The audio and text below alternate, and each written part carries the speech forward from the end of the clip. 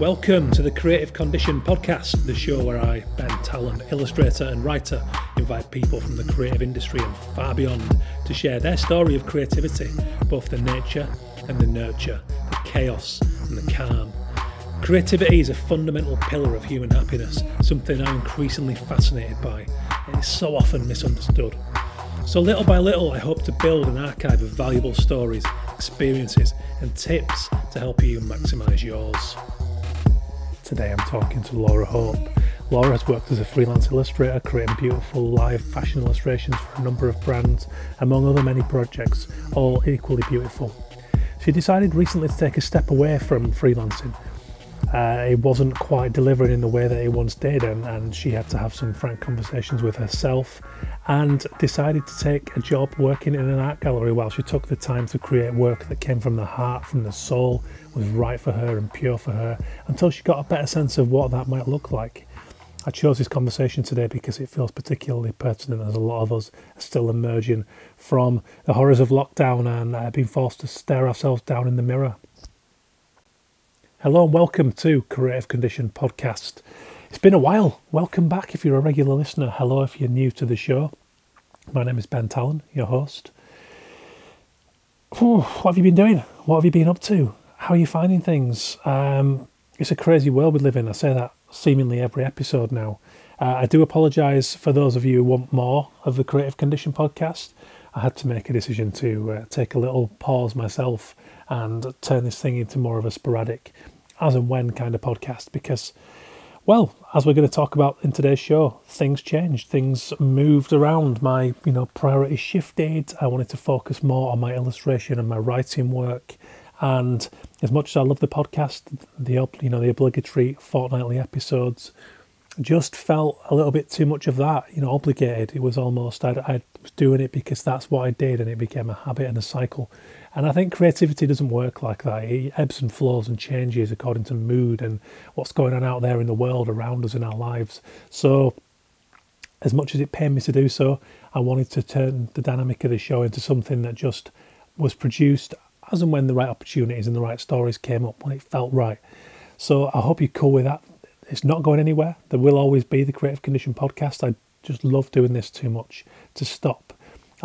Quick word about the supporters of the show. Founding sponsor, the wonderful Illustration X, illustration and animation agency working globally with all kinds of different brands and different projects, doing great work for the creative industry, representing a whole host of wonderfully talented artists from New York to Paris to Shanghai to London that really are all over the show doing great stuff.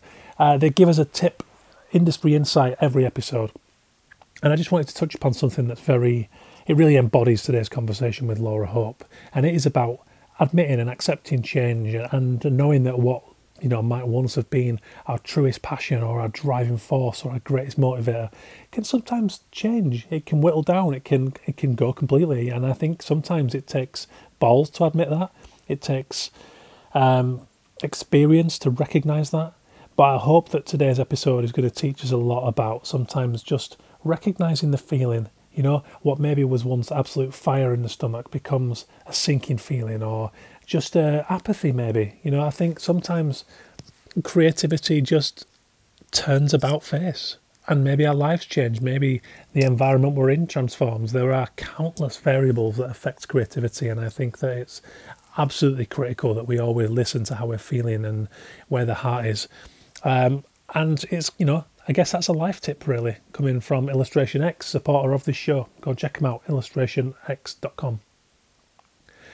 Secondly, the Association of Illustrators, also a long-time supporter of the show. Go and take a look. Anybody working as an illustrator, I know it's a big core part of this audience. They're well worth signing up with for the membership. They do so much good stuff now, from events to business workshops to nitty-gritty stuff based around the contractual advice, legal stuff. They're a great bunch and really worth signing up with if that's something you haven't already done. Go and check them out over at theaoi.com. So there's a lot. What's on the brain? What have I been thinking about? NFTs. Where do you stand on NFTs? It still seems to be something that's very much on the rise. And I'm a little bit reluctant to go down that road because there is no getting away from the fact that we are in an environmental crisis now that affects our very species and the environmental world we live in. And until I know that it's kind of safe and it's not going to consume ludicrous amounts of energy, then it's just somewhere that I can't go. But I have to admit, I am enjoying watching. I keep an eye on what people are doing and see how it's all going, and it's kind of fascinating. I think I mentioned once before on the show, it very much reminds me of the YBA and the Young British Artists in the 90s. It's this very radical, controversial in a lot of ways thing that people frown upon or people think is ludicrous, paying money for a JPEG. But I suppose like any new thing, we don't quite know until it's been around a little while. So I'm keen to hear your thoughts. Get them over at Creative Condition or at Ben Talon is probably the better way to go now. I'm trying to just rein in my social use a little bit. I don't know if you guys feel the same way, but the oversaturation of digital information and all the platforms I can communicate with people on is just a little bit too much noise. So I'm trying to focus on the handful of platforms that I use now. So the best way to get me is at Ben Talon on Instagram and Twitter and Facebook. Always happy to hear from you guys. Love to do so. Love the conversations we have based around the topics on the show. But very curious about NXT. That's the wrestling fan in me coming out there. NFTs. I've got a new zine coming out called The Elf in the Delph. It's coming out early December.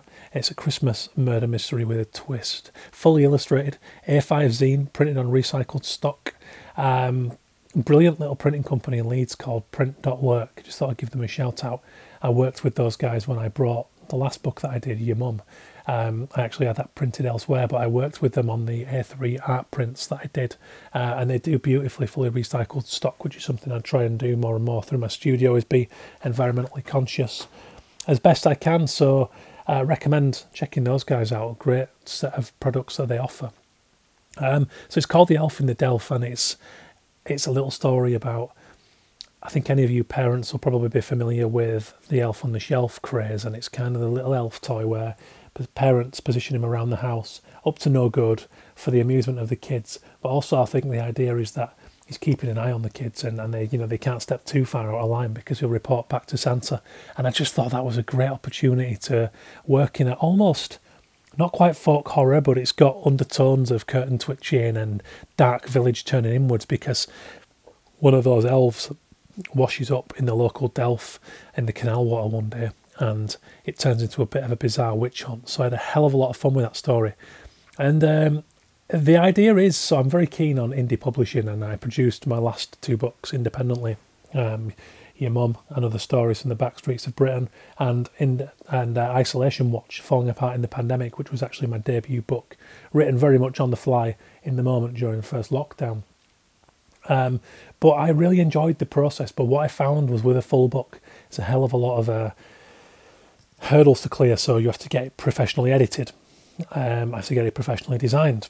I have to illustrate the whole thing, and then I have to come up with a whole marketing campaign, which in the case of Your Mum involved animated video trailers, social media campaigns, sending things out for to print and digital press. So it's very time consuming, and I didn't like the idea that building my name as a writer would kind of go on the back burner while I was working on these projects. So by producing zines and designing them very punky, in-house, independently, all off my own back, everything from graphic design to print to illustrating them, I should say that it is still professionally edited independently, that I could produce something quicker and get things out in between, and I'm doing them as short runs. There will only be 100 copies. So keep an eye on the social for that as well, at Ben Talon, and also at Ben Talon Writer on Instagram. You'll get some sneak peeks, and if you want to go up and join my author mailing list, you can do so at bentalonwriter.com, and you'll get the first heads up when the book is on sale. I think these are going to go pretty quick. I wanted to do it very, very little amount, keep them special, keep them almost collectible for anyone who likes my artwork and my bizarre stories. So that's the idea. So get on the mailing list now, and if you do so in the next few weeks, you will get a free copy of Isolation Watch, Falling Apart in the Pandemic, a 20,000 word book. It's about the third of the size of a standard average sized novel. I'm very proud of that book. It was took some fight in my inner imposter to actually start writing fiction and trust that I had some ability in that. So, the jury's still out on whether that's the case, but feedback has been very, very unanimously positive so far, which is exciting, and thank you so much for anyone who took the time to do that. So that's enough about the writing. I just wanted to give you a little heads up about that. Like I say, get any and all feedback over at Ben Towell on the social. Thank you to the supporters of the show. So a little bit more about Laura Hope. Laura and I have been in touch over social media for some time now, because it seemed like we were arriving at these personal milestones at the same time. So we would talk about the themes within creativity and how creativity itself behaved and how it affected the direction we take as freelancers. And, at times, sometimes there's time for a change. And I noticed that Laura's were becoming quite deep and quite personal, and she was talking about how she'd arrived at this crossroads working as an illustrator where she wasn't entirely sure if it was for her at this time. And I think that admission to the self in itself does take, it takes a lot of things, but I think first and foremost, it takes a leap of faith, because when you've been doing something and calling yourself something, be it an illustrator, writer, filmmaker, whatever the title is that you're operating under, we craft these identities that are attached to our personal self and our professional workings, and it takes time to build up followings, to amass clients, and to be trusted as a professional in that environment. So I think when people do make that big call to step away or change things, it's very admirable. And that's what Laura did. So I got in touch, and we'd recently talked on her own Instagram Live, which she'd started to interview other creatives on there, and I guested on those. And it was a lot of fun because, as a podcaster who's done over 170 episodes, it's not too common for me to be the one on the other side of the mic, so to speak. So I jumped on that show, and then I invited her onto mine because I just thought it was very timely coming out of lockdown. And I think a lot of you guys will relate to this story, because some of us made major changes. Some of us didn't change a lot. Some of us really struggled with our mental health and couldn't be creative throughout lockdown. We all had a different story, but one thing that I did notice was the change side of things. I think people did have revelations and did maybe realise that they had been coasting and they hadn't been too happy, and maybe they were just working for the money or working because they didn't know what else to do. There are myriad reasons for people not getting themselves out of a slump.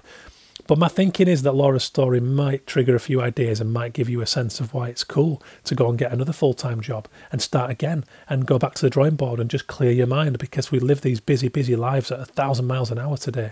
And I don't think enough of us do just stop to reflect and understand how we feel and spend some time with ourselves.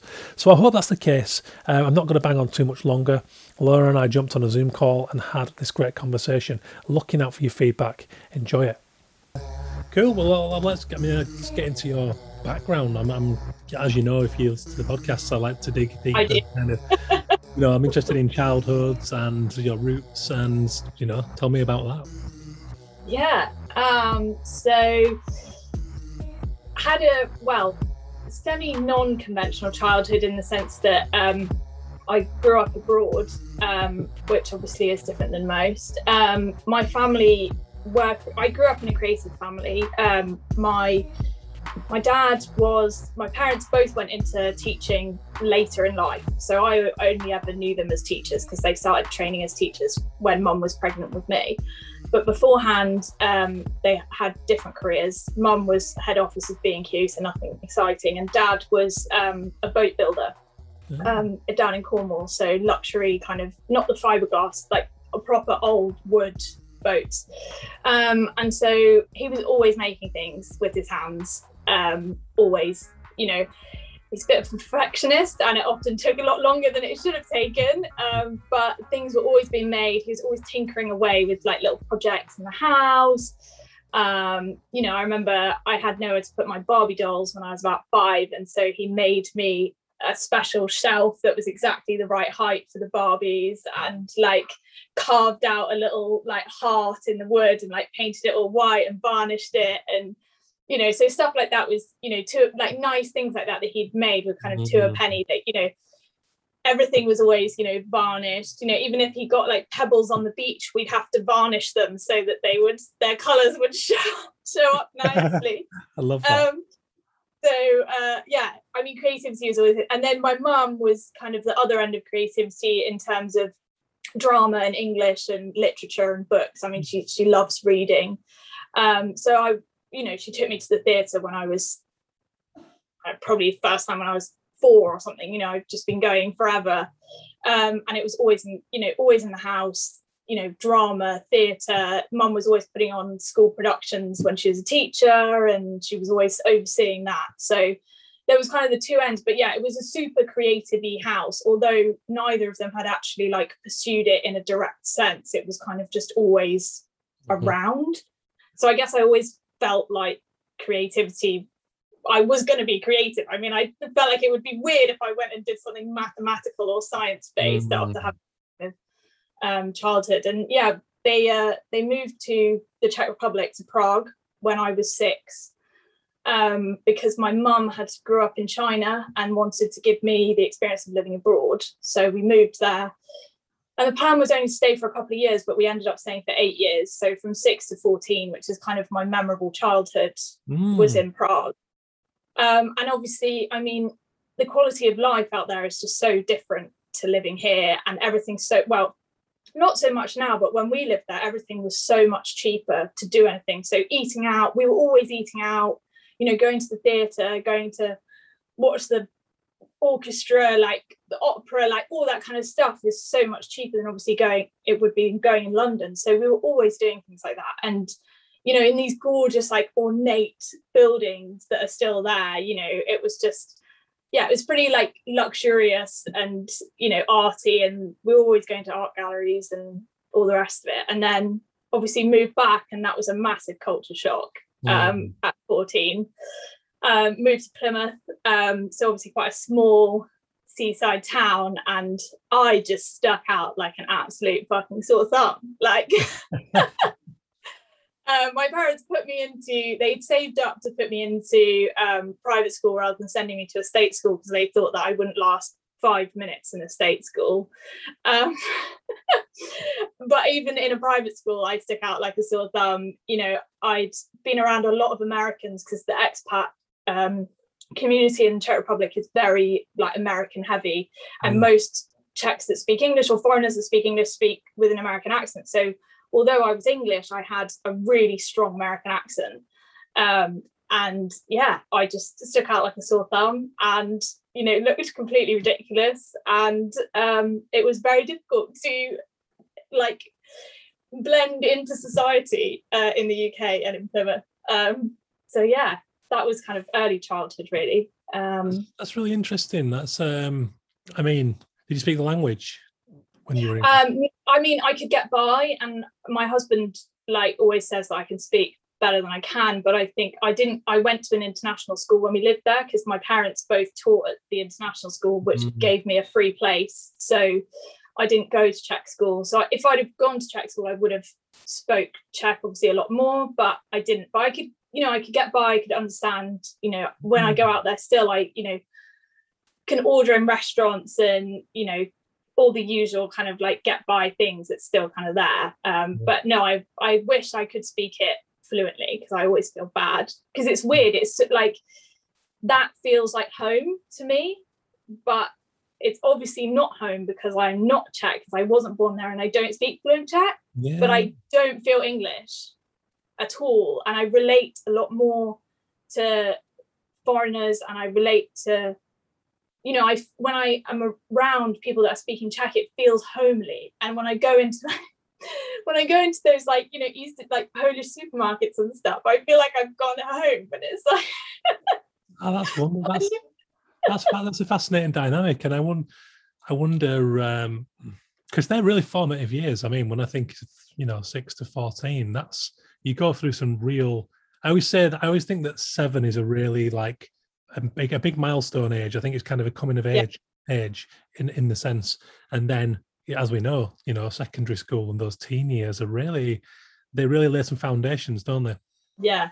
So I think it's quite funny. I've kind of like, through lockdown and having more time on my own and contemplating a lot of things, I kind of started to look back at my childhood a lot more, and because I'd always kind of brushed it off as, yeah, it was an amazing experience, I lived abroad, full stop, end of conversation. But actually, it is an amazing experience, and I wouldn't be who I am today if I hadn't had it. But it does mess you up in an identity sort of way, because you're not really sure, like, who you are. And like you said, it's formative years, and it sort of, you think actually, wow, that's quite a, small things like that, although a really positive experience, can have some negative impacts as well, because you're always kind of maybe always trying to find a home in things because you don't feel like you have a proper, I'm jealous of my husband, who he's Welsh and his whole family are Welsh and they're from the same village and they all live around the corner. And when we go back and see them, that's home and that's his home and it's very clearly his home. But I don't really have a home in that same way. Because, before Prague, I was in Southampton, and then when we came back from Prague, I was in Plymouth. So we didn't even move back to the same area. So it must have been quite a culture. Well, you said it was, but I mean, I wonder about the effect on. I mean, there's no way of truly telling it, but in terms of your longer term creativity, I wonder, because coming back at that age at 6, and like you said, you probably got quite a shock when suddenly the way you talked wasn't, it jarred with suddenly where you were, because you'd come away from what you considered home. Therefore, that must have really drawn a lot of attention your way at a very malleable age. So, I think I wanted to hide because of it. I really wanted to. It's quite funny. I found some old photographs of myself, and when we were living in the Czech Republic, I was very kind of like flamboyant, and in terms of what I wore, and always crazy haircuts and always doing crazy things. And as a child, I had short hair, like really like boy short hair for a while, and then I'd like dyed my hair black for a while, and you went through the whole goth phase and all of that. And then you see photos of me kind of when I'd moved back to England, and I mean, you can't even find me in the school photo because I'm that much of a carbon copy of kind of everyone else. I think I really kind of was like, oh, I'm wrong, what I look like is wrong, how I sound is wrong, I need to like do this because this is right and this is how you don't get attention, but how I am, this is getting attention but it's not good attention, so I need to kind of mold into like pack myself into a smaller box, more this like everyone else. And it's only now that I'm realizing that I need to undo all of those behaviors from like years prior. I now need to undo that because that's not a healthy way of being, kind of making yourself smaller and not expressing yourself how you want to express yourself. Yeah, that's interesting because it's I guess it's, given what you've just said there, it's an extreme version of what I guess the majority of us do, because at school you do, don't you? I was a chameleon, up until I met friends who are still close friends now, and I met them in my local area rather than school, even though they went to the same school. They were a couple of years younger than me, so I met them like knocking around in the local area, and they were just so kind of blasé about who they were and very, not brash in any way, but just confident and just wore it on their sleeve. And I'd kind of just faded into the crowd. I was very much a medium man at school. I was liked by most people. I could hang out with nerdier people quite happily, but I could also hover around the dicks and not be beaten up, So it was like, I was very much a chameleon. And it was only when I met those guys that I suddenly went, I love this. I feel so much better about their being themselves. And then that fed into a time when I went to design college and just kind of got away from the shackles of school. So it was kind of like a nice, I don't know what the right way to express that is, but that was a turning point for me. But if you'd arrived with that kind of complete difference, that's a different story. That's really interesting. Yeah, definitely. And I think it had a knock-on effect then for, what I've realized now is what I should have gone and done is probably gone to, art college and done a foundation year, done fine art, done all of that. But it as well, the school that I went to was also, art was kind of considered the easy subject that like you basically do, which it is in a lot of schools, but it was really frowned upon. And because I was, quite academic anyway, it was sort of, oh, you shouldn't be doing that. Like, you can do all these other things. You definitely shouldn't be doing that. So I don't think I followed that path. I kind of indirectly followed it by, I went and did fashion marketing because I was like, okay, it's fashion, it's creative, but I'm going to get a job at the end of it. It's marketing, it's business. Like, I'm going down that route. and then was very unhappy doing it. So then switched, and it feels like I was always kind of catching up from this, like trying to be not actually doing what I want to do, but always doing what I felt I should be doing. Yes, which is so common and so can be destructive, but it can. I also go towards the optimistic side of things. And I mean, where I am today without all of those twists and turns. Like, and we learned, it's not always pleasant. Maybe sometimes we change it if we could, but you are where you are, aren't you? And I think you have to, like you said, it's about unpacking and understanding that so that you can almost project it forward and learn. Yeah, and go like, oh, okay, that's the pattern of the events that happened prior, and that's why they've happened. Yeah. And I can see the pattern, but like let's kind of break the chain of events now and try something new, so we don't continue down this path of doing what you should be doing all the time. So how did that work with fashion marketing? What was the story there?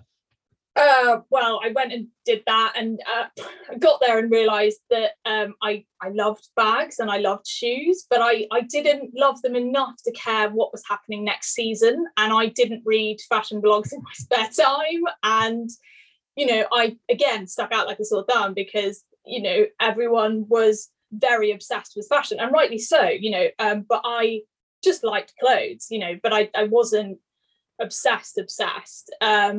And the only module that I enjoyed was the fashion illustration module of that course.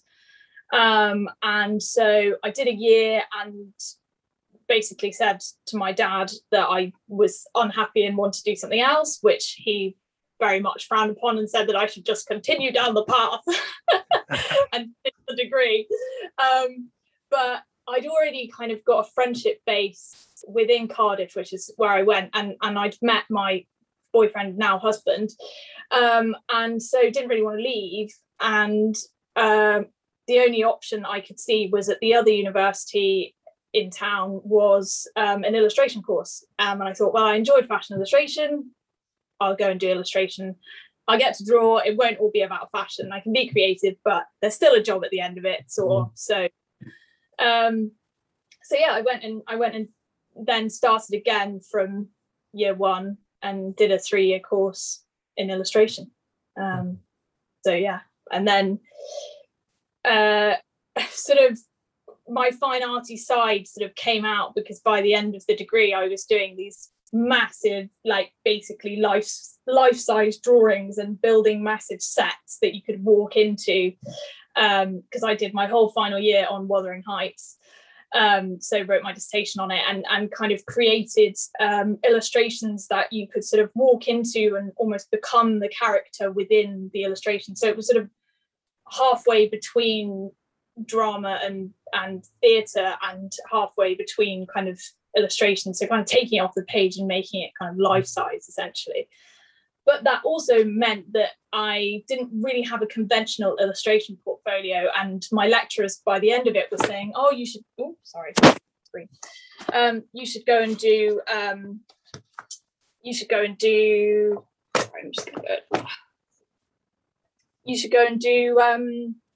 like set painting and theatre design.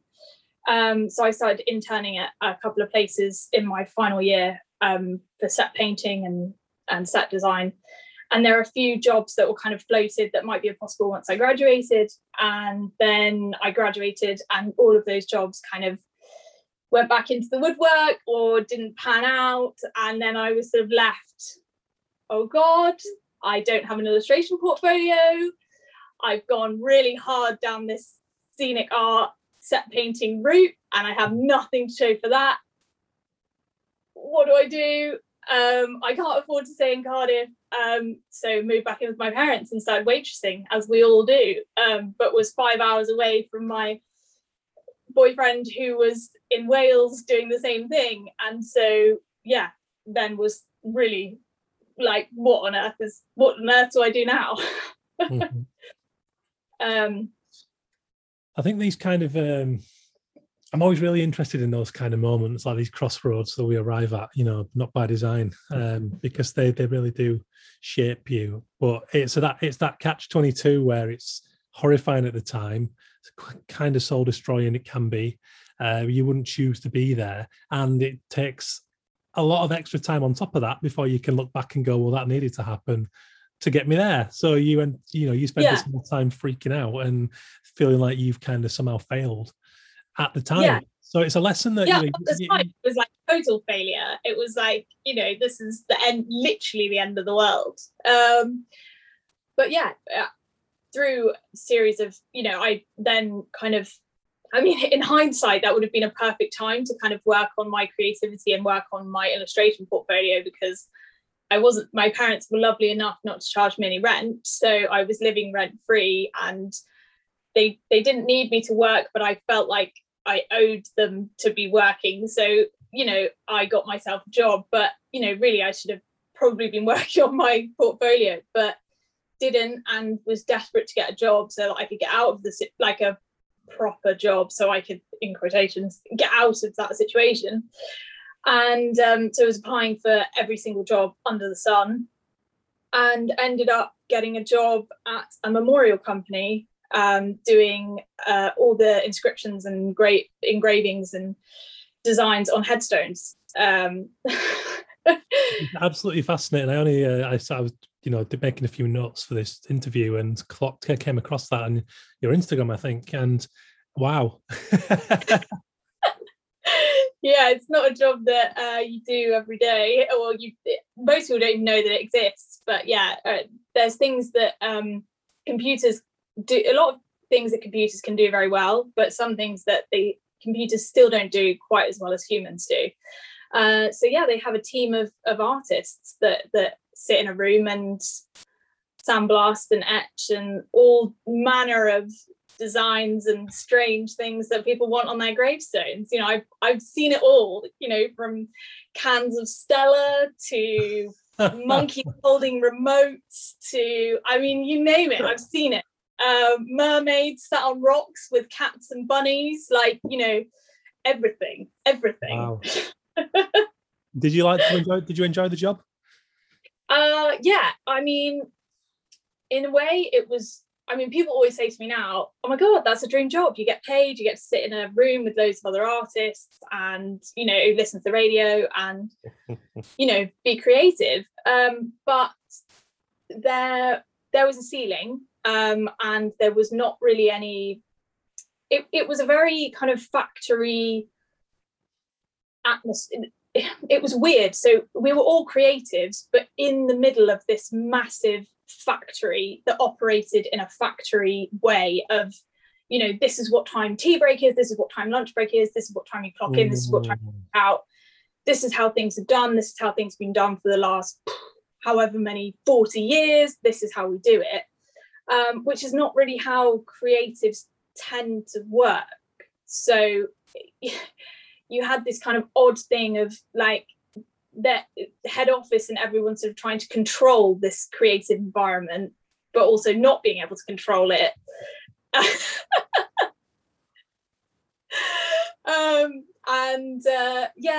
There was no, it took me a long time to learn, to get the skills, and it took me about a year of constant training to get the skills to be able to do it. But once I'd kind of got to a certain skill level, I was doing the same things and basically on the same pay as guys that had been there for 25 years, doing it. That was their first job since they, left school. And so it felt a bit stifling, like as in, oh God, this is my life. This is it. There's no career progression. There's no, and I was working in, so the way it works is there's a lot of individual stone masons around the country, smaller masonries, and they usually contract out to like larger companies to do the work that they can't do. But there's two like big dogs. So if you imagine like you've got all your little like co-ops, so then you've got your Tesco and your Asda, like there are two big dogs within Memorial Masonry. One is based in Hull, and one is based where I was working, in Worcestershire. And so I was working for the big dog. There was nowhere to go. Like, I love when I find out about these worlds that I never even knew existed. So there's a whole, I went to like the TradeX there's like a trade show for Memorial Masons, like, you know, like a boat show, Yes, but for like so many short stories hatching in my head already. Oh my god, like, you know, yeah, so the trade show is like just full of gravestones, you know, all the latest tech, you know, there's like a Swarovski stand, because obviously, you know, we had a lot of like traveler gravestones, and they obviously go mad, you know, basically it's tradition that you spend the person who's died's life savings on their funeral and on their memorial within the traveler communities.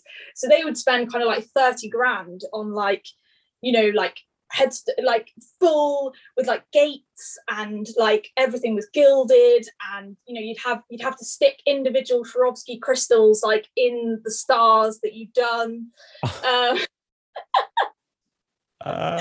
And you'd have all their, like, you know, their lovely ornate like caravans, and all their horses would all be depicted. You know, we'd spend hours, you know, like hand etching and painting them all into their gravestones and stuff. Yeah, it's a weird world. But yeah, the trade show was literally, you know, all the latest gemstones that you can get for your gravestone, the best paints, the best machines, the best, you know. That's unbelievable. That might be the strangest like role that I've come across on this podcast. I'm not sure. Fantastic though.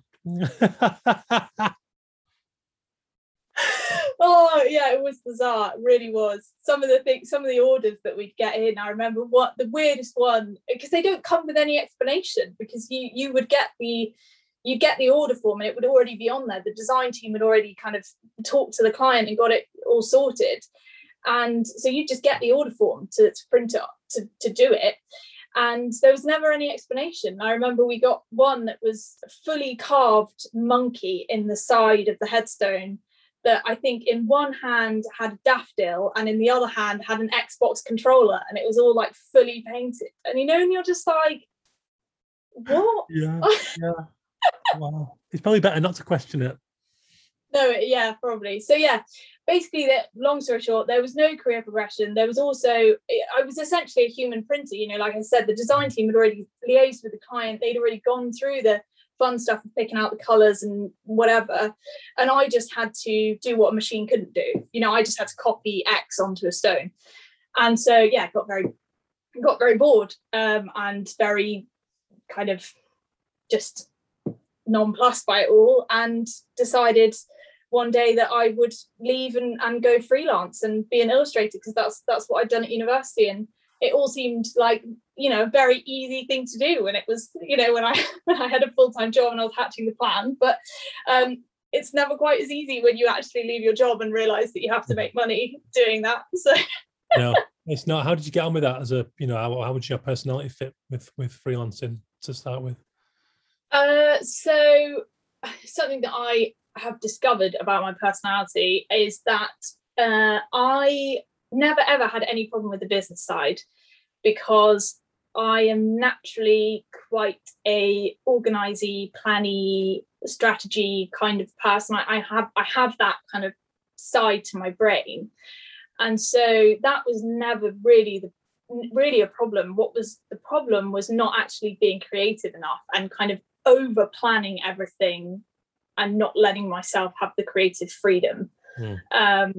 And yeah, I don't think that's talked about enough. Most creatives are the other way around. You know, they really struggle with the kind of strategic side, and they just want to go crazy. And I don't think there's enough people that are like, well, maybe there's not many people that are like me, that are very planny, kind of organization-y people.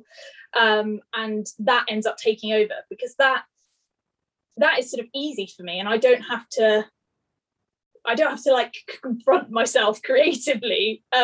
You know, I don't have to, yeah, it feels scarier letting go in a creative sense than like over planning and over, you know, controlling the situation, I suppose. So yeah, I never had a problem with that. And I got into live illustration pretty quickly through a friend that had seen someone that was looking for a live illustrator. I didn't know what live illustration was, never heard of it. And I mean, the only reason I got the job now, looking back, is because I massively undercharged for it. And I was the cheapest person going, I think. But it got me in the door, and yeah, and then obviously one thing leads to another. When you've started, you know, like something like live illustration, you then get clients that come to one event, see you at one, and then just kind of snowballs really. But yeah, so, and live illustration, I mean, luckily I sort of, it worked for me. I mean, I was absolutely terrified the first one that I did, and I didn't know how I was ever going to do a portrait in 10 minutes. I remember the woman saying, yeah, you've got to do your portrait in 10 minutes. And I was thinking, what? That is surely not a thing. Googling it and realizing that it was. And then shutting myself away for a week and with a timer and just stock photos of portraits and just like trying to like get it down to 10 minutes desperately. But yeah, I just, I mean, luckily I managed to do it. Probably, I mean, I'd spent a lot of time learning about portraiture and likeness through my gravestone job, and also working to very quick deadlines because it was a very factory kind of setting. You had to work very quickly. So I suppose I found live illustration fairly like easy to adapt to. Yeah, that's how I ended up doing that really. And that was most of my bread and butter as an illustrator, was doing events because they pay well. It's quite a thread emerging, it seems, here with you know, adapting and taking on new challenges that you seem quite adept to. And I wonder, what's the way to word it?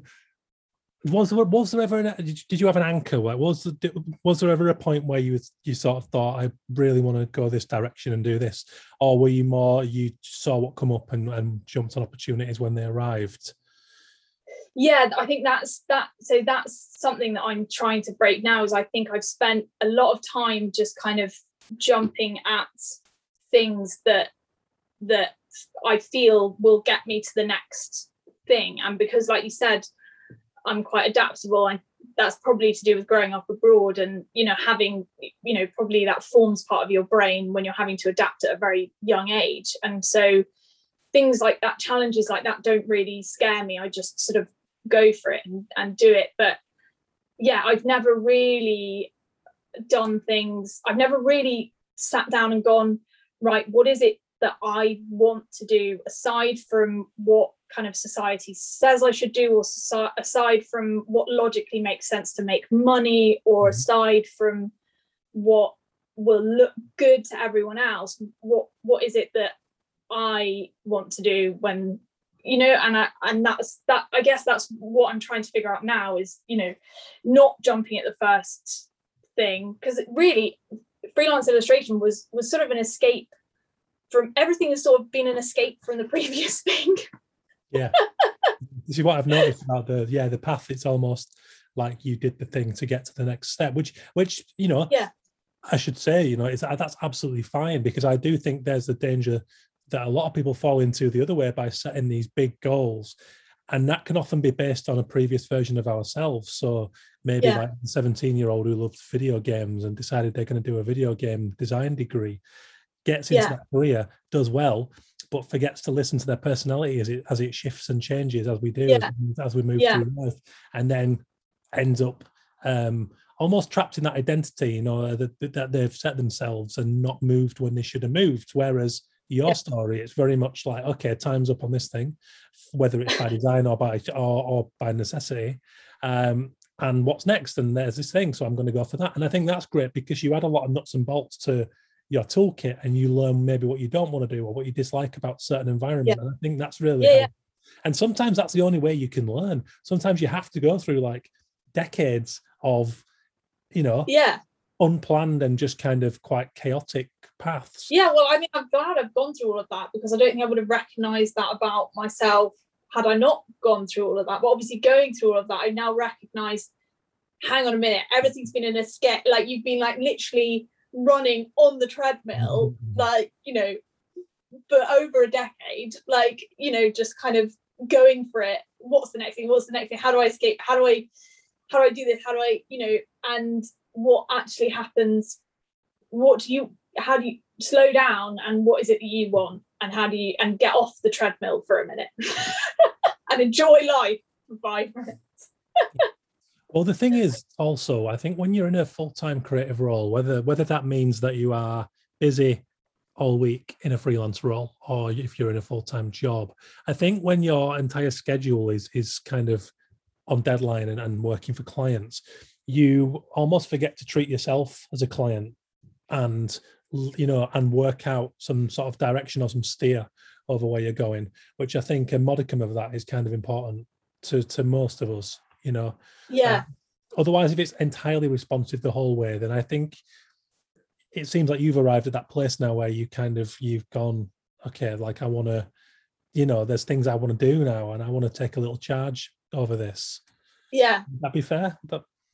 Yeah, no, definitely, totally fair. Yeah, I think that's completely it. Is that, yeah, I mean, lockdown was basically the kind of the big moment that kind of shifted everything for me, because that was kind of like, that was like someone pressing the emergency stop button on the treadmill. It was like, fall off and smack your head on the floor, kind of, oh God, I have to stop.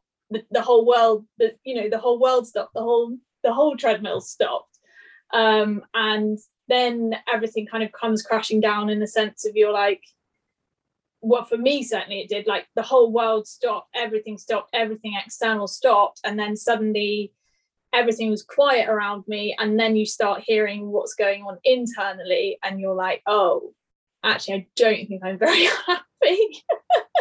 Actually this isn't working, because all the noise has stopped.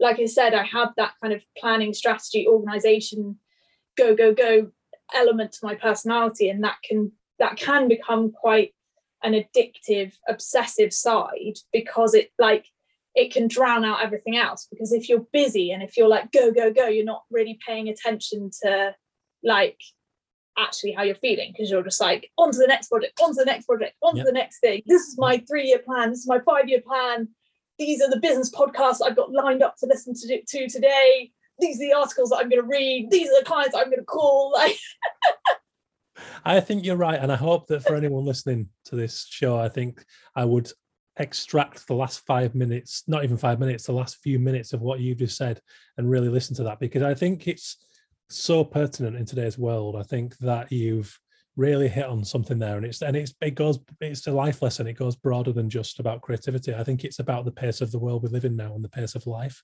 Yeah. And there's so many things vying for our attention all of the time, that we're on our phones when we're with other people, and we're rushing to this event, but we've got that thing later. And it's like, if you don't give yourself just time to breathe and just be, and not watch TV and not read a book, and just, as I keep saying, because I'm a recent parent of twins, I want to just book a hotel at some point and just stare at the ceiling for the entire night. and just because if you don't do that, though, all the things that you're pouring into your brain, all these wonderful things all around us, culture and the things people say, it doesn't have time to digest and kind of reconfigure, which is what conscious does.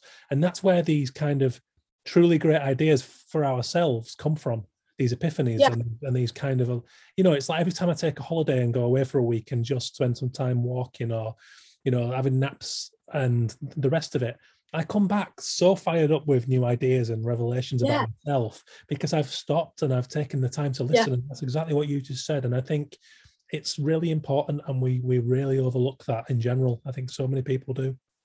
Yeah, I mean, it's so easy as well, because there's so much choice. Like there's so many podcasts and so many episodes and so many shows and so many people to follow. It's like, when I look back at kind of, the first couple of years that I was freelance illustrator, I mean, I'm not surprised I'm surprised that I didn't completely burn out, because, I would have literally lined up the entire day with podcast episodes, and I would literally jump from one to the next, all creative business podcasts. And then I would make my lunch, and I would say that I wasn't at my desk, because I'd go into the living room, but then I'd have lined up some motivational speaker or business entrepreneur like Gary V or something to watch on YouTube while I was eating my lunch. And then I'd go back to my studio. It was just overload of what's next? What's your 5-year plan? Have you got the strategy? Hustle. It's so thing. It's so true, and on one hand, I would say, you know, there's clearly a great value to having that kind of energy and drive and insatiable appetite, because, you know, as it's a very, in the creative industries, I've seen time and time again, there are many people who are uber talented, but like either lack the drive or don't have the business acumen to kind of formulate what they're doing in a way that they can benefit from. But I think you do have to dial it back, don't you? And you do have to 100%. get into the silence for a little while and let all that stuff settle. Yeah. And like, you know, also it's laughable looking back, because I'm, you know, watching all these like hacks on like productivity hacks, and I'm like the most fucking productive person anyway. Like my husband has to like tell me to sit down and take a break, and yet I'm like watching like 10 best productivity hacks to get through your day. Like it's just like, because it is like an addiction, because you feel like you're like, I am doing stuff, I am moving forward. If I'm listening to all these people, you know, if I'm listening to these podcasts, if I'm like, you know, if I've signed up to this course and like I've got this on later, you know, you feel like my career's moving forward. But then you know, you get to lockdown and you're like, what the fuck even is the point of this career? You know, I don't even enjoy it. Like I don't even enjoy life. Like Well, I mean, you know, the whole thing I have in mind for this chat we're having right now is change, and I think that's the kind of overriding, you know, angle here, I suppose, just to really distill it. But I think, so what did you change? Like when you got to lockdown and you realized that there was a degree of unhappiness there, like first of all, how did you feel? And then what did you want to change? What did you change? I mean, it was a slow progress of realization. Like it definitely didn't, it's not like lockdown hit and overnight I realized that it was an issue. In fact, I did my typical like go thing like straight away. You know, everyone else is like, you know, freaking out about lockdown, and I'm going, right, okay, so this means I can start running more, so I'm gonna like plan this many miles a week, and right, illustration's gone down the pan at the moment, so where can I get a job? The local care home needs a cleaner. I'm going to start cleaning there so that I don't have to worry about finances. Like I was literally plan in the bag, let's go, you know. And again, for the first few months was just like running at that like intense speed, literally, you know, and metaphorically, you know, I ended up getting a running injury because I ran so much, you know. How many running podcasts did you sign up for? Oh, so many, like I love that. So many. So yeah, I mean, everyone else is going, oh, I'm not really doing anything. I sat around and I'm like, well, this is my list of chores that I planned for life. So yeah, no, I was still doing all of that at the beginning. And then I actually, as part of my kind of plan and strategy, I ended up signing up for Joanna Henley's mentoring. I'm sure a lot of people on your podcast probably know her, Misled Studio, but she is Joanna Henley. And I signed up for hers again as like a get my shit together, like yet another course I can sign up for. But it was actually really transformational, because she, I think she is really what kickstarted me realizing all of this about my personality, because I definitely didn't realize it, you know, at all. I can laugh about it now, but at the time I definitely didn't realize it. And she kind of helped me. I mean, it's sort of like therapy, isn't it? Mentoring, like you sort of talk about it, you get on a call and you talk about yourself for, you know, an hour, and, you know, have all these epiphanies of things that you're doing wrong and things that you're unhappy about, and you know, things, you know, she would kind of say to me, you know, I think you need to, you know, chill a little bit, you know, I think maybe you need to have some time where you know, and she's implemented me, because I used to get up and first thing I used to watch one of these like motivational videos, because I was like, well, if I get up and start my day right, like, and she was like, no, I think you need to not do that. Like, I think you need to get up and like have a cup of tea and like sit in silence and like do some journaling and like listen to the internal voices. So I started implementing that, which was, you know, hugely transformational. And just that silence, you know, getting I mean, I've meditated, but much more in a like I've been told to meditate way. And it was with her, it's much more kind of like embrace the silence, you know, have the slow, you know. And I always used to beat myself up for days that I didn't get anything done. And she always used to tell me, you know, that's fine. Why are you beating yourself up? Like, you know, you haven't done anything today. So what you probably have, like mentally, like you said, like when you take a break, you kind of distill down all the things that you've been listening to, you know. And she used to say, it's fine, you know, you haven't done anything, you don't have to be productive all the time, you know. There's, you know, creativity finds you in a much more easy sense. Like creativity is not going to come when you're go at a million miles an hour, watching a million videos, doing a million things. Like creativity is going to come when you're relaxing, when you're, you know. And she'd say, like, you know, I got a kitten in lockdown, and she'd say, like, just play with the cat, like just for an hour, like just play with the cat, you know, you'll feel creative after it. And so I think her kind of like, I know it sounds silly, but someone else kind of forgiving you for like your slow times, or forgiving you for, you know, not producing loads of stuff or not being productive. Because everything for me was always, you know, how much have I got done on my to-do list? You know, my value is based in how much I've got done, how many emails have I sent, you know, all of this kind of stuff. And she used to say, no, please just have 3 things on your to-do list. And if you don't get them done, you don't get them done. Like, you know. Absolutely right, you know, and I think I'm smiling a lot during this because there's a very mirrored thing going on with where my personality is here. I get the bull in a china shop thing as well, because I don't know where it comes from, but I'm very driven, and it can go the other way with that. You've described to a T, you know, it's not about me, so I'm not going to go too much into that. But I'm exactly the same, and I've recently started writing a lot of fiction, and my wife had to remind me the other week not to go to that place again where I suddenly have to make a big success of all of the things. And, like you could do something fun. She's like, look, you're, you know, you 10 years ago, whatever, no, 13 years ago, you know, I was paying my bill through whatever factory job came through an employment agency, and then Preston City Council as a recycling officer. While I financed the dream, which was illustration, now I'm financing my writing career with the dream. And it's like, you know, but it's so for that reason, but surely take the luxurious position that I'm in and just bloody enjoy it and read books. Yeah, and, enjoy. You know, pleasure for no real other reason than pleasure. And if you just, you know, write 2 lines in a day, no lines in it, it doesn't matter. It's like you're on this journey, and creativity I always say it shape shifts. It changes all the time from day to day. It depends on our mood, our environment, you know, the people we're with. So many factors. You could spend all day trying to control and overthink that, but ultimately you have to just slow down and listen to feeling. And when you get those bursts of energy, that's amazing. Do it, hammer it, and take all of that energy. But then when it runs out, it's like, that's fine, then I just need a rest. And for so long, I didn't rest. Like you said, when I moved to London, I was going at a crazy pace, like all of the time. You know, and that's disruptive if you allow it to be.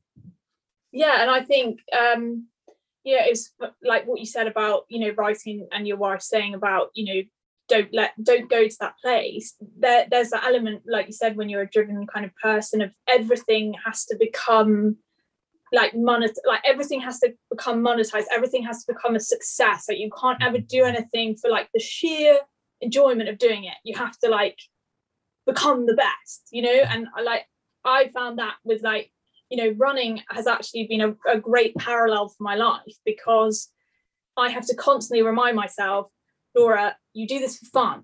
Like, this is fun. Like, it's a hobby that you enjoy. It doesn't, you're never going to be Mo Farah, like, and that's fine. You're never going to make any money from it. Just enjoy it, you know, just enjoy it. And I have to constantly remind myself. And I think people like us, we have to constantly remind ourselves that it's okay to do something for pure enjoyment. I think you're absolutely right. And this is just a little tangent, but I want to read you a little thing from Mr. Bingo's Instagram that he posted with that exact sentiment, and it's quite funny. There's a photo of him and it's just a print that says it's meant to be fun in type. And he wrote this, and he said, I often sit at my desk for hours with a really serious face trying to make something perfect. I get stressed, I care too much, I worry that it's not good enough, and I think what I'm doing is really important. But then I stop, I look out of the window, and I frown in disbelief. I am drawing a man being crushed to death by a giant penis. And he said, I also remind myself that I worked my tits off for 20 years so that I can now sit in a glass box overlooking a big tree, writing jokes and drawing silly pictures instead of having a job. So he commissioned a letterpress poster by Mary, what's the name? Mary, anyway. I said funny Instagram handle, so I can't give you the name, but he commissioned his letterpress poster to hang in his studio as a constant reminder that it's meant to be fun. And I think we do forget that really easily, don't we? Yeah, us creatives, like we do. That's exactly the kind of realization that I came to in lockdown, was like, you've like worked your ass off to have a creative career that many people would dream of, and yet you're not actually enjoying it. Like, you're not actually having any fun. You're actually really miserable. You're actually really overworked. You actually hate the work that you're producing. And what was the point of like all of the hardship that you've gone through to get to here, if actually you're not having fun? You don't like what you've done.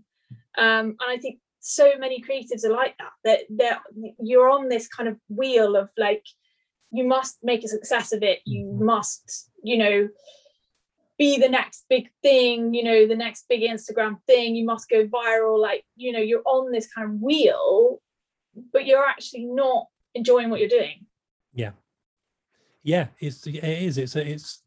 It's very true. And I made in these notes, I wrote down that I think it came from something you. That's right. So when we spoke, when I talked on your Instagram live thing, it was really interesting. And you mentioned some of the themes that you mentioned for that conversation: intuition, self-discovery, building a relationship with creativity, and that got me thinking that actually it's a relationship we have, because it's a fundamental part of ourselves.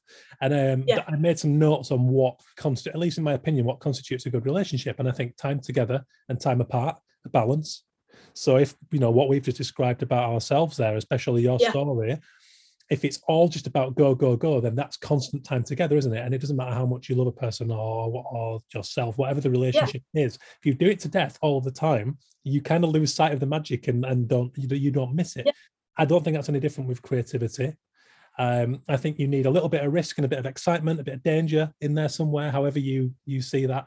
And I think also total honesty with yourself is critical, because if you don't, like I said, if you don't listen to them feelings, and when you do start to feel burned out or dissatisfied, if you just keep on the treadmill, that leads to burnout. And then I think you also have to appreciate the flaws. So in my instance, I'm really clumsy. I'm very haphazard. Thankfully, I've been able to embrace that in my style in a way that becomes a really good thing. But if you don't, and you just get negative about those kind of hang-ups about yourself, that kind of goes against creativity as well. So I just think there's something to think about in that sense of what is a good relationship, and then apply that to you and your creativity. Yeah, I mean, totally. That, that was something that I realized, that actually, I realized now that creativity, and this probably sounds nuts, but it's probably okay to say it on a creative podcast. But like, I do feel like my creativity is another being that like lives kind of inside of me, around me, and for years I was kind of shoving him, her, whatever, into a box to fit my way of being, a bit like some relationships end because you try and mold the other person into exactly how you want them to be, and you don't love them for their flaws. Like you just say, I don't like this about you, don't do this anymore, like, you need to just go over here and behave and sit in the corner, and you don't let them flourish as an individual. And I very much wasn't doing that with my creativity. I wasn't letting it flourish and letting it be individual, and going like, yes, I find you really annoying sometimes, like you don't do what I want you to do half the time, but I need to love and respect you and build a relationship with you. Otherwise, I'm never going to make great work, because I'm just kind of doing my big bullish, this is the way it's going to go, and you're going to listen to me, and we're going to sit down now, and we're going to draw, and you're going to do what I say. Yeah, it's you're absolutely right, and I think now I'm far more forgiving. I sometimes still have to check myself. I think I always will, to a degree, because it's a natural part of me. But I'm much better now at going, do you know what, I'm just going to go to the cinema and Tuesday afternoon and let's watch this film that looks good. And I think you have to reframe that as a part of what it is to be creative professionally. If you can't have that time to get inspired and to have fun and to feel good, then it, like you said, it's counterintuitive, and it goes against. And I don't think it's weird at all what you said about creativity being another being. I described it as a monster, or even as a plant. I think a plant is quite a good analogy. You have to nourish it, and you have to water it, and you have to take care of it. And if you don't, and you just kind of put it in this one, environment all of the time doing the same thing, it doesn't grow, it doesn't develop. Yeah, exactly. It's like if you've got a dog and you're horrible to it all the time and you shout it and you lock it in a cage, it's going to come out and bite everyone and no one wants to be around it because it's, you know, a nightmare. And it's the same, you know, with your creativity. If you push it down, it's all going to explode in a way that you don't really want it to. I think that's about right for my creativity. It's like a Staffordshire Bull Terrier that's just not enough exercise. Oh dear. So it sounds like you're kind of getting to grips with the whole idea of, you know, that we don't need to be busy all the time. That old thing of, are you keeping busy? Are you busy? It's like people ask that as this badge of honor. Oh my God, it annoys me so much. Yeah. Whereas I still, to this day, I'm still kind of, you know, my dad will ask me that every week on the phone, and I go, no, Dad, I told you I'm having a really easy summer because I'm moving house. I've got 2 young kids. I want to just take some time to get on top, you know, start planting seeds in my writing, and that's fine. And I, you know, I don't have. Look at you like the 2 heads though when you say things like that. Like, oh, I'm just having a day round the house in my pajamas. It might not open the curtains. You know, people are like, are you okay? You know, do you need to see a doctor? Like, well, yeah, because a lot of people, like you said, it is just, you know, they go to work, they have a very structured week, and the idea of anything other than that is an alien concept, isn't it? Yeah, definitely. So yeah, no, just taking it a lot easier really, and not having a plan, which is something that I've probably spent a year, or how long are we? Maybe a little bit less than a year, sort of drilling out of myself, because it's obviously something that I like to have control. I like to have a plan. I feel comfortable in that, you know, thing. I always have felt comfortable in that to a degree, but actually going now, no, I don't have a plan. I don't know what I'm doing. And I don't have a pre-prepared answer for if someone says, you know, what's your 5-year plan? I don't have a fucking clue. Like, no. And I don't know where it's going. I want to start creating. I've had a break from creating, and I want to start. Well, tomorrow is like bookmarked in my diary as a creative day, and it's making me feel a bit terrified thinking about it. But yeah, I want to start making stuff again, but I need to not have a plan, and it's been really hard to kind of tell myself that. But I need to I don't know where it's going to go. I don't know, you know, where it's going to end up. You know, is it going to go, am I going to sell it? Am I going to try and get it into a gallery? Am I going to try and contact clients with it? Am I going to make a book with it? I don't know. And actually, it's quite nice the first time in my life to say, I don't know. Yeah. And I think it's absolutely fine. And I, you know, if I was looking at that from the outside in, I would just say, just stay attuned to how you feel about what you're creating. You know, seek the pleasure in it. And I think if you're excited about what you're doing and you find that thrill, you'll talk about it with people. And as we know, you don't know what, you know, someone else seeing that might open up. Who knows? That's, you know, that's got to be exciting, hasn't it? Exactly. And that's kind of exciting, the unknown, instead of kind of always thinking, where's this going to go? What's the niche behind it? What's the angle behind it? And since starting my new job, I spend a lot of time with more obviously artists and fine artists, and it's actually quite interesting. There's a real difference between the conversation between artists and fine artists and the conversation between illustrators and designers. And illustrators and designers, obviously from my very small perspective, talk a lot. The conversation is often very external in terms of like, who's seeing it, you know, what's the client, what's the niche, you know, where do you fit in, you know, who are your clients, where are you aiming towards, you know, what's your dream job, you know, all of that kind of conversation. And the conversation that like artists and fine artists are having is a lot more internal. They don't really care what everyone else thinks. To an extent, they make stuff and then other people respond to it instead of the other way around. You know, instead of illustrators, we're always thinking about the end product, which is a healthy thing, obviously, you know, and it's good. And, you know, a mix of the two, I think, is the best way to be, because, you know, if you want to make money and a job, you can't always not give a fuck what the outside world thinks. But I do think that certainly the the conversations that I was having as an illustrator and in the smaller network that I was in, I think was slightly too external focused and not internal focused enough, not spending too much time making from an internal place and letting that out and then seeing what the world responds to what you put out. Yeah, I think you're absolutely right. And I think the favorite work always that I do is the quite personal, self-initiated. But in turn, it seems to bring my biggest commercial project because it is personal and it's got soul and it comes from a pure place. And I think that with a little more internal, that's what we, like you said, too many people kind of, what's the next step to get up the ladder in the agency or whatever anyone's personal path is. Yeah. There's too much, what is the trodden path? There's too much thinking to that degree, or what is success? Whereas, I think we talked about this when we talked the other time, but I just think success is relative to you and it has to make you happy. It has to make you feel fulfilled and, make you want to get out of bed in the morning. And that can't always be a directly like packageable commercial thing. Sometimes it has to be explorative and thematic. You have to spend time in your life, just seeing and observing and listening before you can do whatever that is. So it is a balance, isn't it? Because otherwise we'd all be the starving artist, wouldn't we, if we didn't find a way to do it, because that's the world we have to make good in. Exactly. And I do think that, I just think that illustrators should be aware. Here's me like trying to give advice from my high horse, but I just think that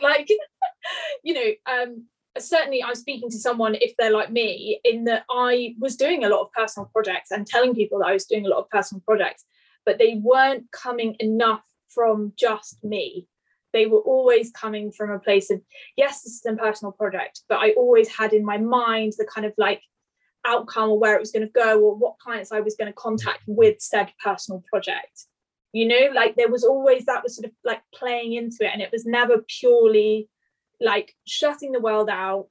I'm just going to make some stuff and then I'm going to see what happens. And I think it's very easy to get into that and tell yourself that you're doing personal projects and be like, oh, I'm doing personal projects, when I'm quiet, but not actually like really exploring it, still staying within a parameter that you feel is marketable and you feel that you can contact the right clients with and, all the rest of it. So I just think people should be aware of that because it's very easy to do that. Yeah. I think even if it's just, let's say, an hour or 2 hours a week, if that's all you can free up in your schedule, which is a lot of us, I think that you always just have to do that, spend at least that time doing something that if society ended, if there was some sort of zombie apocalypse, whatever, that you would still want to create that work.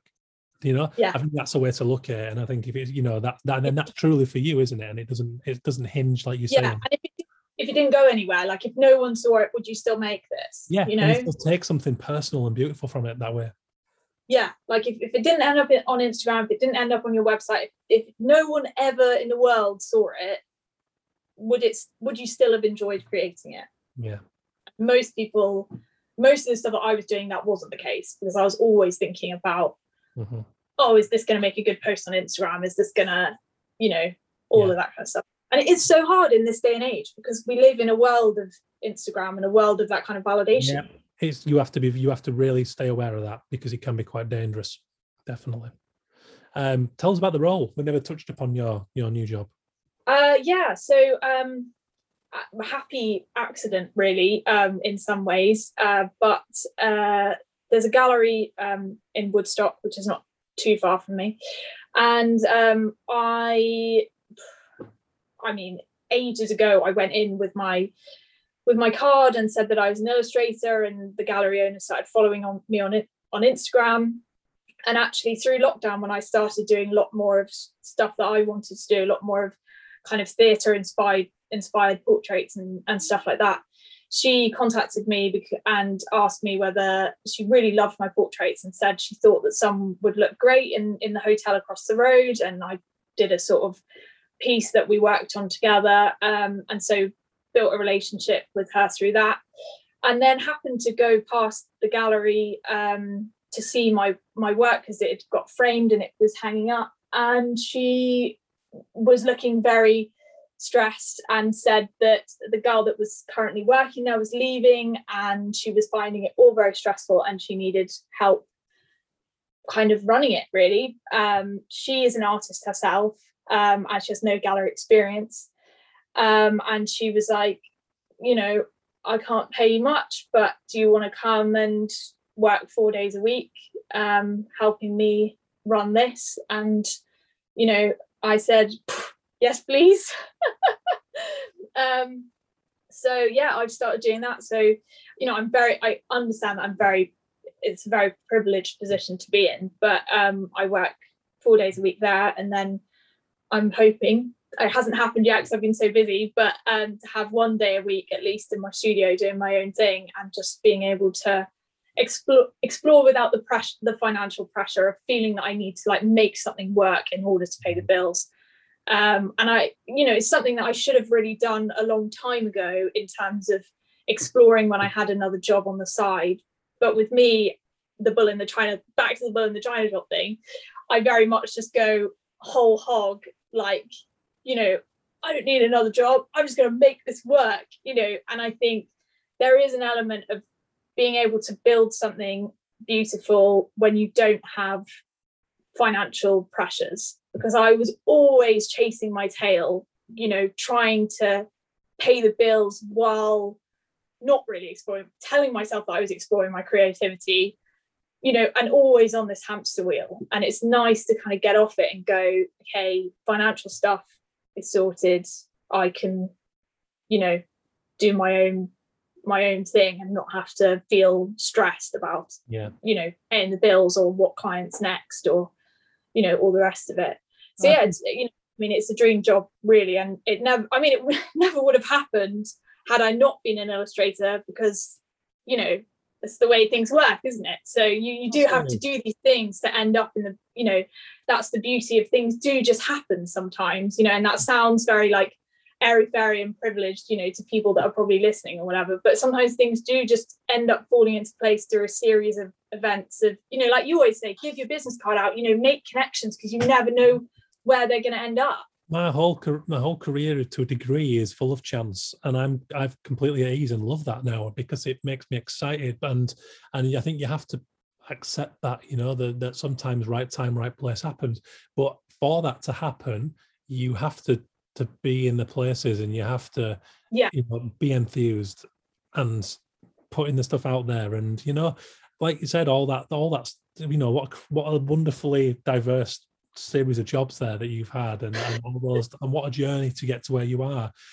But I think there comes a point where you go, well, you know, it might change again and it might change again. But I think, like you say, as long as you have something in there where you are truly creative and doing it for you and not for these external things. But to take the pressure off, I always say to students, don't ever feel bad or like it's a failure if you have to stop something and start elsewhere, or you have to work full time while you know, to take the pressure off financially, because different people respond different to financial pressure. And I was somebody who could never have gone straight from uni and lived on beans and noodles and you know, while I was knocking on client doors, because I would have been very robust because of that pressure, and I would have made wrong decisions and just annoyed people. Whereas I was way better working those full-time jobs, because it just gave me the time to do it in my own way and to do it with purity. And I had financial support so that I could invest in a website, and I could, you know, I just think I think it's really important. And like what you said, don't feel bad about it. But I think it's so easy to feel bad. You know, even me getting this job, which, you know, is within the creative field and is really a dream job for me, because I get to tick all my management boxes of like organization, but for someone else. But it's a dream job for me. But, you know, even though it was a dream job, I still felt like I'm a failure. I failed at being an illustrator. I failed at this career. Like, I'm leaving it behind. You know, I dealt with all of those things. So, you know, and it's so easy. And I had jobs before, and what I should have done is lent on them more so that I could enjoy my creativity. But I never did, because I always had this guilt of like, oh, I'm doing this other job because I'm actually sort of a failure. And, you know, really I should, you know, put more into my illustration, and, you know, I should cut back on this job, and, you know, always in a hurry to do it, because I always felt slightly guilty and slightly embarrassed with all my friends, you know, who got jobs straight after graduated and you know, have gone up the ladder and, you know, are in management positions and beyond. And, have bought nice houses and, all the rest of it. I think it's so easy to feel that guilt, that failure, because of the way that society is and the way that Instagram is and the way that everyone's doing amazing things. And, but actually, if creating stuff is what makes you happy and you have to wait tables to do that, that's fine, you know? Well, I mean, let's go back to somebody we talked about earlier, Jo Henley. She told me on the podcast that, she'd down tools and didn't pick up a pencil for 8 years after graduating from a fine art degree, and worked as a waitress herself and did all the stuff. And it's like, you have to do that sometimes. That's we're not in a conventional industry really, but when you lead with creativity and the guilt is very destructive, but it's very real. But also, you shouldn't ever feel guilty. But I will be the first to say that you absolutely succeeded because you were an illustrator. So therefore you succeeded. You did it professionally. Yeah. You can do it again whenever you want. That you've done it. You're brilliant. You're established. I think it's extremely ballsy and very commendable that you've taken that step, which is right for you, because not enough people do. And I think it's an absolute revelation sometimes, and it's such a monkey off your back when you do that. Yeah, definitely. Definitely. And I think, like you said about, you can always come back to it. You can always, people can, there's always options. I was literally speaking to a friend the other day about this, and she was very she's freelance, and she was very kind of stuck in this, worried about, almost feeling slightly trapped of like, she's like not quite making enough money, and like, she's worried, like, will it ever take off? Like, will she ever make enough money? And I kept saying to her, like, step away. Step away, do something different if you can, and then come back. It's not a failure, like you said, to step away and then come back. If you're feeling in that like trapped hamster wheel, am I ever going to make enough money, scraping the barrel, like, get another job. I know it's not as it's not as easy as just like get another job, because the job market's very competitive, but find another way to make money and take the pressure a little bit, Absolutely, restructure it. If you're not getting time to do stuff that's personal to you or move forward in the way that's right for you, then I think something has to change. It's like what Matt, when we mentioned this briefly before we recorded, but Matt Essen mentioned it to me on the podcast and said, he always asks the people that he mentors what's the capacity that they can work at. So how many clients can they do an effective job for? And if they say 8, for example, he'll say, right, can you get by on 7? Because you should be the 8th and most important client, and you should always leave time in your schedule to work on you in a pure way. Otherwise, you don't move forward. You end up just repeating the same pattern. And if, as we've discussed today, that can sometimes be not right.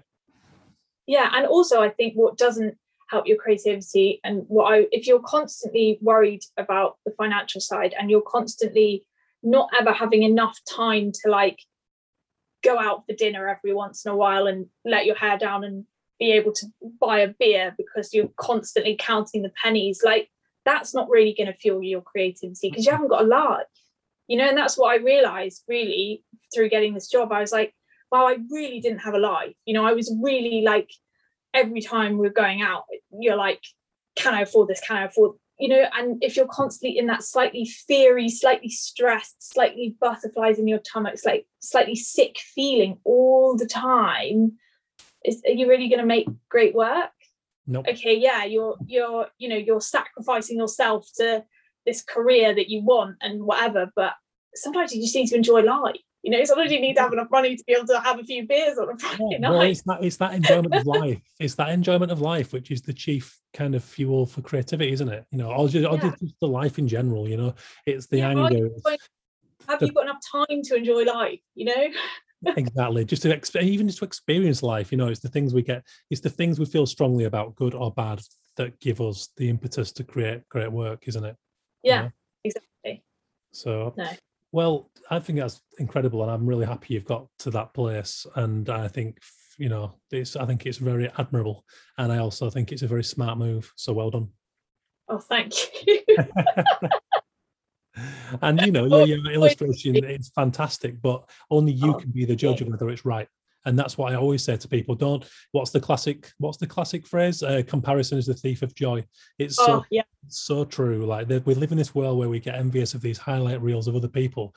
Even sometimes the highlight reels are bullshit because they're just posting them because they feel like it's something they've done. And also, I think, take a step back. I realized this the other day, and this is all coming from me having a lot more mental space, but like I took a step back and I realized, everyone does that thing. You scroll through Instagram and you see something and it triggers you because you get jealous of them, whatever. And it happens all the time. Someone that you follow has got this great job or, whatever. And it happened and I sort of stopped in my tracks and I thought, Laura, why are you jealous? Why are you feeling envious of this person? Is it because of the job they've done? Is it because of the work they're making? What is it? And I realized that actually when I distilled it down, it was the client that they'd worked for that I was jealous of. And then when I distilled that down, I was like, why are you envious of that client? Because you don't even know, that client might be an absolute nightmare to work for and you might hate the work that you created for them. And then I realized that actually I was jealous because I felt that if I'd worked for that client, or if I had the opportunity to work for that client, it would make me feel more valid and make my creativity and my career feel more valid and give me the validation. And it's like, and actually I realized that quite a lot of my jealousy and all the rest of it of fueling my career was always that thing of like, if I get this client, my career will be validated. If I get this client, my creativity is a real thing. If I get this client, I'm a real illustrator, and you spend so much time doing that. And I just think, if anyone's listening and they are like that, just take some time to actually think why you're getting those feelings and why you're feeling that way. And actually, is that healthy? Because no one can validate your career. You making work that you love is how you can validate your career, not getting X or Y client, because half the time, as we know as illustrators, you get the client and they are a fucking nightmare to work with, and you hate the work. And I would also say I've had a string of dream clients, and most of them have been a joy to work with. But what I will say is, I got to the end of a few dream clients, and when somebody jokingly said, "Well, what now? You've reached the top of the mountain," knowing me as like a big wrestling fan. This is when I got WWE. Yeah. And I went, and they said it jokingly, but actually I went away and I thought that there is some truth to that. And actually I wasn't sure. I spent a little time there not quite knowing where to go. And it was because I'd had this goal-driven approach, which was based on clients and the things you just described.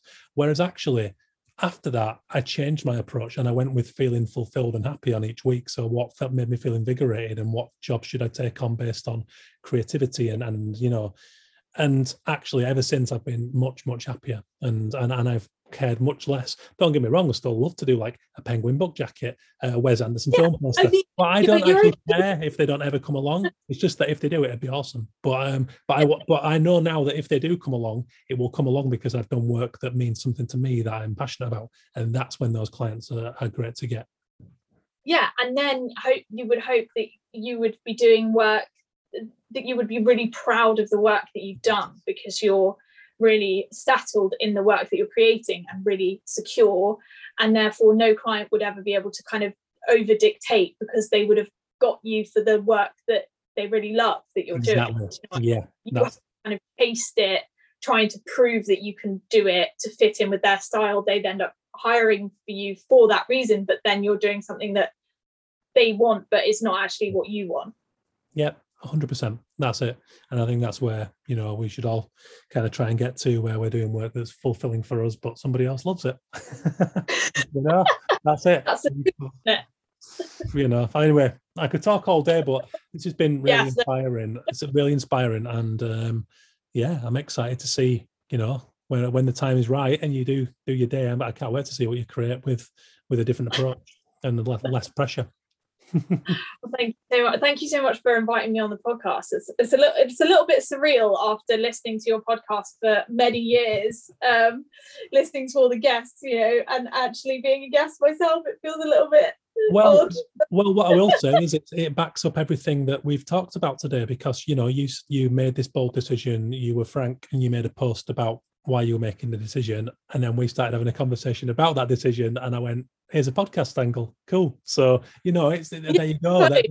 Hopefully that's the first of many fruits to come of you making this big decision. So, Thank you so much to Laura Hope for taking the time to spend an hour with me and share her story of hitting the reset button a little bit. Maybe it's not permanent. Time will tell. I don't think Laura truly knows herself. And if I'm honest, I don't think any of us can truly know. I think that's just what creativity does, what it is. It leaves us guessing, and just when we think we've got it all nailed down, we have all the answers. The cliche is that the questions get changed, and I think that's what we do. I know people who've really struggled with the whole Brexit vote and the outpouring of rabid emotion from that, and the climate crisis and Donald Trump getting in the States and Black Lives Matter.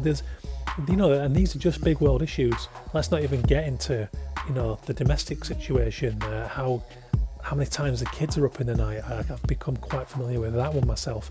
There are fundamental truths and there are passions and things we love that we'll always love, but how we bracket them and how we frame them can change over time, and I think we have to admit that. So I'm keen to know your responses in particular on this episode, and I hope you enjoyed what Laura had to say.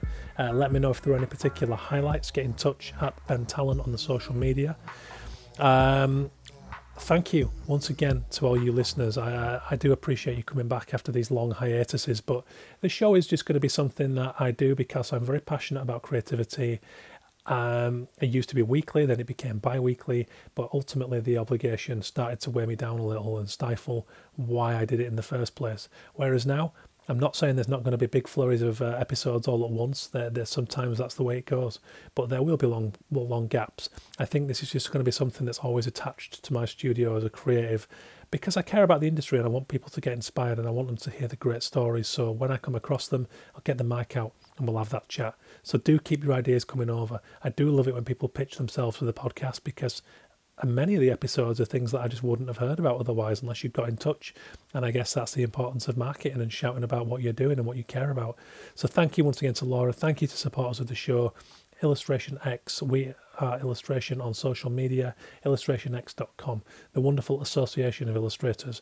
I think they're over at the AOI on social media and theaoi.com to go and check out all their great resources for you illustrators. Thank you once again for listening. Be in touch. Oh, the new zine that I'm producing, The Elf in the Delph, I'm hoping it will be out on 1st of December, provided all goes well, with the print run. On that basis, I should mention, I just uploaded a whole bunch of misprints of my last book, Your Mum, to my online store over at bentalentwriter.com/shop.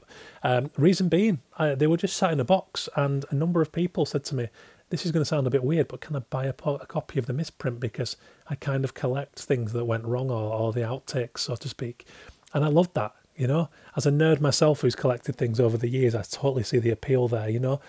I remember seeing a J.K. Rowling book in a cabinet in a charity shop, and it was something like a typo on page 224, and the thing was 50 quid. But for people who nerd out on that world, I love that. So I thought, why not? I bung them in the shop. They're half price. There's nothing wrong with them apart from the fact that the spreads are misaligned by one page. Probably not something you'd even notice unless you're a design nerd like me. The stories are all there. It's still complete. It's still printed on the lovely stock. So check it out. $4.99 instead of $9.99. Anyway, that's enough of the plugs. Keep an eye out for Elf in the Delph updates. I'm running out of gas. Cheers, guys. I hope you enjoy the show. Take care.